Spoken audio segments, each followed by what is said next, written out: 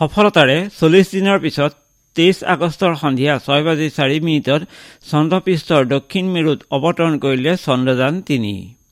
সম্পূৰ্ণ দেশীয় প্ৰযুক্তিৰে নিৰ্মিত এই যান সফল অৱতৰণ কৰিবলৈ আগতীয়া কম্পিউটাৰ প্ৰগ্ৰেমিং কৰি পঠিয়াইছে ভাৰতৰ মহাকাশ বিজ্ঞানী সংস্থা ইছৰ'য়ে।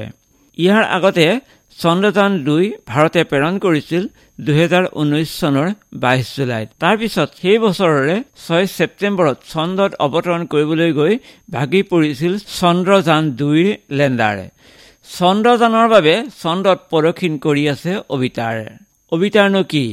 চন্দ্ৰযান 2 প্ৰেৰণ কৰা সময়ৰ পৰা মহাকাশত অবিটাৰ ঘূৰি আছে।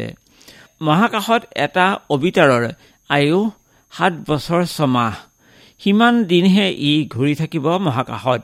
অবিটাৰে আৰু 3 বছৰ 11 মাহ প্ৰদক্ষিণ কৰি থাকিব।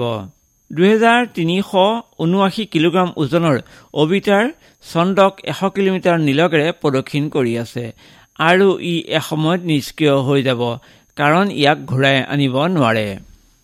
চলিত বৰ্ষৰ 14 জুলাইত চন্দ্ৰযান উৎক্ষেপণ কৰা হৈছিল। 15 জুলাইত পৃথিৱীৰ কক্ষপথত প্ৰৱেশ কৰে। 31 জুলাইত চন্দ্ৰৰ পথত অগ্ৰগতি লাভ কৰে। 5 আগষ্টত চন্দ্ৰৰ কক্ষপথত প্ৰৱেশ কৰে। 17 আগষ্টত অবিটাৰৰ পৰা বিক্ৰম লেণ্ডাৰ পৃথক হৈছিল আৰু 18 আগষ্টত চন্দ্ৰৰ কক্ষপথৰ পৰা চন্দ্ৰৰ অভিমুখে বিক্ৰম আগবাঢ়ে। শেষত 23 আগষ্টত সন্ধ্যা 6:04 বিক্ৰম লেণ্ডাৰৰ সফল অৱতৰণ হয় আৰু 23 আগষ্টৰে 10 বজাত ৰডাৰ প্ৰজ্ঞাৰ সক্ৰিয় হয়।